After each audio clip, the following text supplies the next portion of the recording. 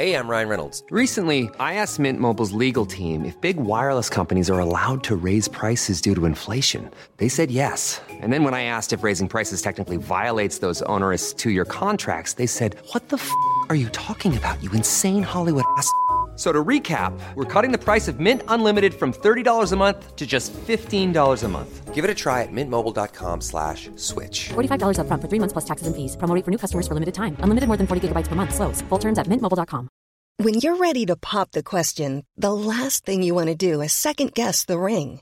At BlueNile.com, you can design a one-of-a-kind ring with the ease and convenience of shopping online. Choose your diamond and setting. When you find the one, you'll get it delivered right to your door. Go to BlueNile.com and use promo code LISTEN to get $50 off your purchase of $500 or more. That's code LISTEN at BlueNile.com for $50 off your purchase.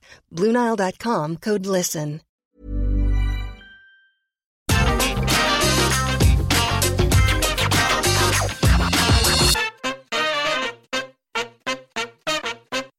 Put your hands in the air if you are officially a hooker. No, I didn't mean like that. That was a poor choice of words. I meant if you're a fan of Hook. Because you know, he debuted on last night's episode of AEW Rampage.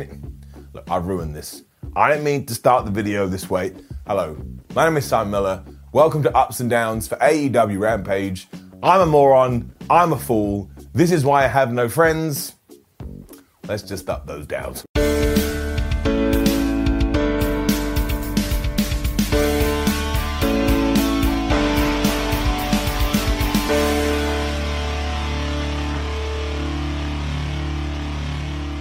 We kick things off on AEW Rampage this week with FTR and the Lucha Brothers already in the ring because, of course, Rampage is only a 60-minute show and we were trying to save as much time as possible by pushing start on their entrances. It also meant they got a solid chunk of time and honesty. These have got to be some of the best tag teams in the world right now. And I talk to the finger of power because I'm strange and I'm giving it up. You already know what I'm going to say too. I'm going to look at you right down this lens and just go Phoenix. And that's nothing against Cash, Dax or Penta. They are such good professional wrestlers. But when it comes to Phoenix, he is just insane. Even when he did a splash here, he pretty much entered somebody else's orbit and probably triggered an international incident. And it's one thing being able to do these moves, but having the cojones to actually pull them off. I mean, every single thing he does is absolutely terrifying, and I don't think he gives a damn. Of course, as always, he did one too many, which allowed FTR to just hit him in the face so hard, to the point he probably thought his name was Renix.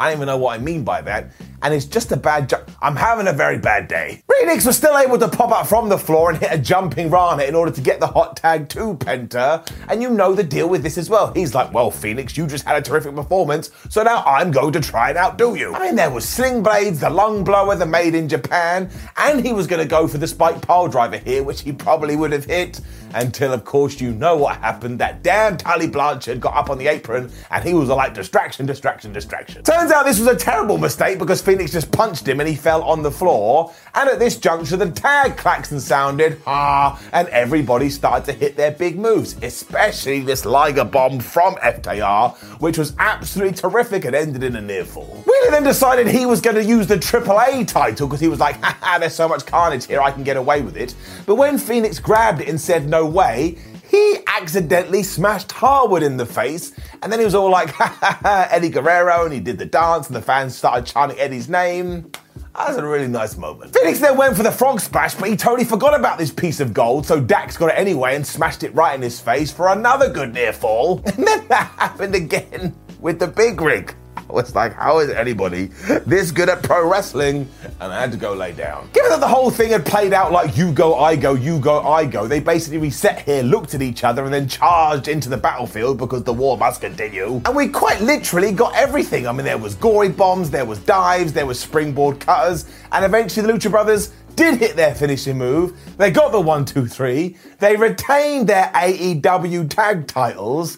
But nobody lost here. How can you lose when you put in a performance like this? And it just happened at the start of AEW Rampage. I know we've been building it up, but it still took me by surprise.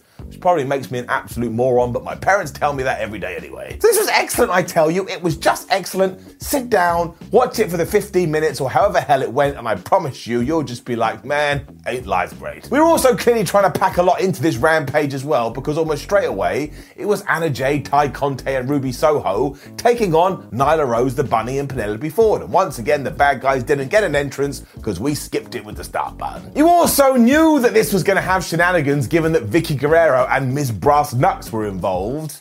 And yeah, it took around about 37 seconds for this to happen. Because Vicky just tripped Conte as she was getting going, which allowed Nyla Rose to tag in there and just run around like a beast, which she does very well. And we soon shifted across to Ruby and Ford, who did a little bit of wrestling, but then Soho was cut off and alienated from her corner.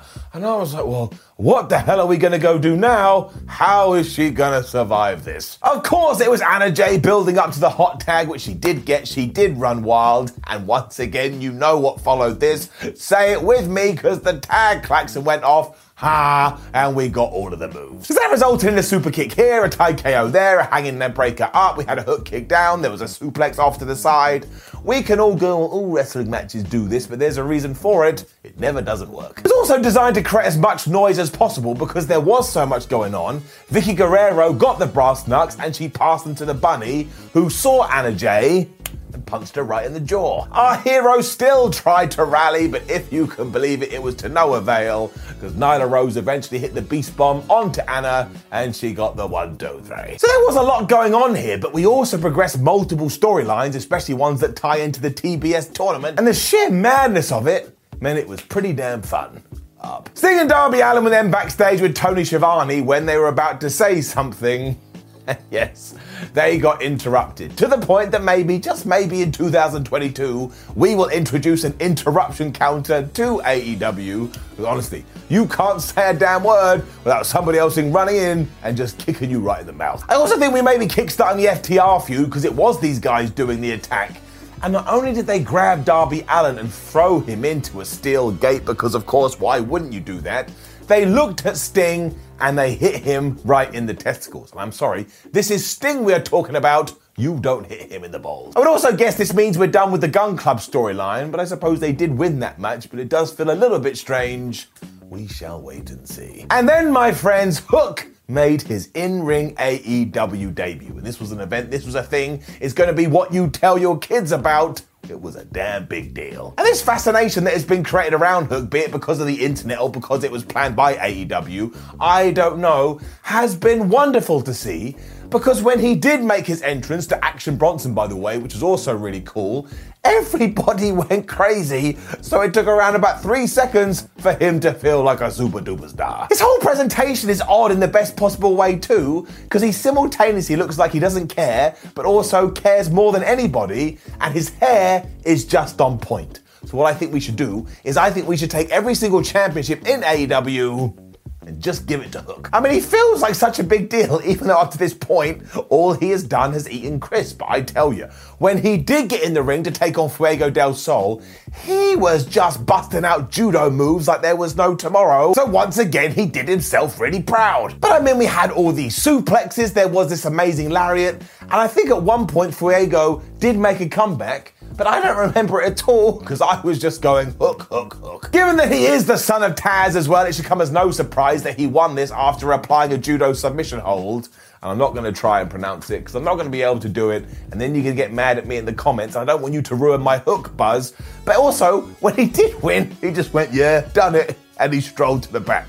So seriously, no matter how this came about, I am such a big fan of Hook, to the point today, I'm just going to walk around doing that, and people are like, that guy's really weird, but I don't care, because one word, Hook up. Somehow we were going to squeeze one final match into AEW Rampage as well, and I do admit, given that it's only a 60-minute show, it did feel like a lot, but we had our main event, which was going to be Adam Cole going against best friend Wheeler Yuta. We had all the promo stuff beforehand with Mark Henry too, and I swear we were teasing here that Trent, who of course returned on Dynamite, isn't very happy with his buddies. He was like, man, why aren't we talking about me, given that I did just come back and save you all? And Orange Cassidy was like, no, Trent, we must talk about Wheeler. So are we going to break these guys up?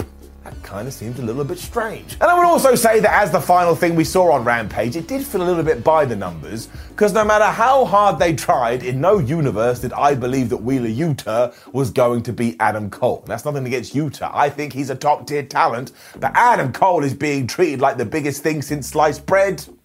So you could telegraph the ending from as soon as the bell rang. It did tick all the boxes though, because Adam was being a massive ass to begin with and just insulting the best friends. So Wheeler Yuta was like, well look man, I do have a bunch of skills, so I'm gonna light up on your ass. Cole kept cutting him off and getting madder and madder, and that's why early on he went for the Panama Sunrise. And I was like, Adam Cole, you play video games, you know the deal, you have to wear out their HP before you hit your big move, and he didn't do that at all, so it didn't work. This also allowed Wheeler Yuta to hit dodge and start his own quick time event comeback, because he was hitting German suplexes, he was hitting flying forearms, but once again, even when he was making the pinfall, I'm like, you're not going to get 3 because you're fighting Adam Cole. And if I'm going to be completely honest with you, from here, Cole just did fight back, he hit a super kick, he then hit the boom, and he pinned him for the 1, 2, 3, and I went, of course he did. What else is going to happen? This was more than fine though, so I am going to give it an up. My biggest surprise is that nobody on the outside interfered, even though we had basically the entirety of the Super Clique and we had the entirety of the Best Friends. But as it turned out, we were leaving it for the Fallout. Because as soon as this was done, both teams looked at each other, but then Bobby Fish ran out from the back and he pulled Trent out the ring when the Super Clique just jumped the Best Friends.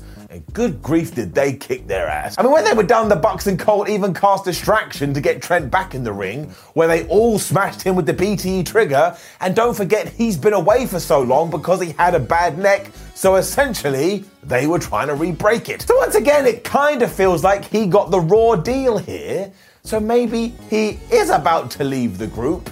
And in terms of leaving me intrigued, it did a very good job, because I never even thought that I would be thinking it. It could all be a ruse as well, of course, and I'm going to be going, oh, shucks, they got me again. And as ever, you know the deal. I don't need to repeat myself, otherwise people come me on Twitter going, yeah, blah, blah, blah, just making a bunch of noise. It's only 60 minutes. Again, maybe you don't need to pack this much into it, because it's a bit like, and it was coming at your face. But did I have a good time over this hour period? I did. So what do you want me to do? Just go down because it's fun? Pal, I'm a positive Pete, and let's get it up.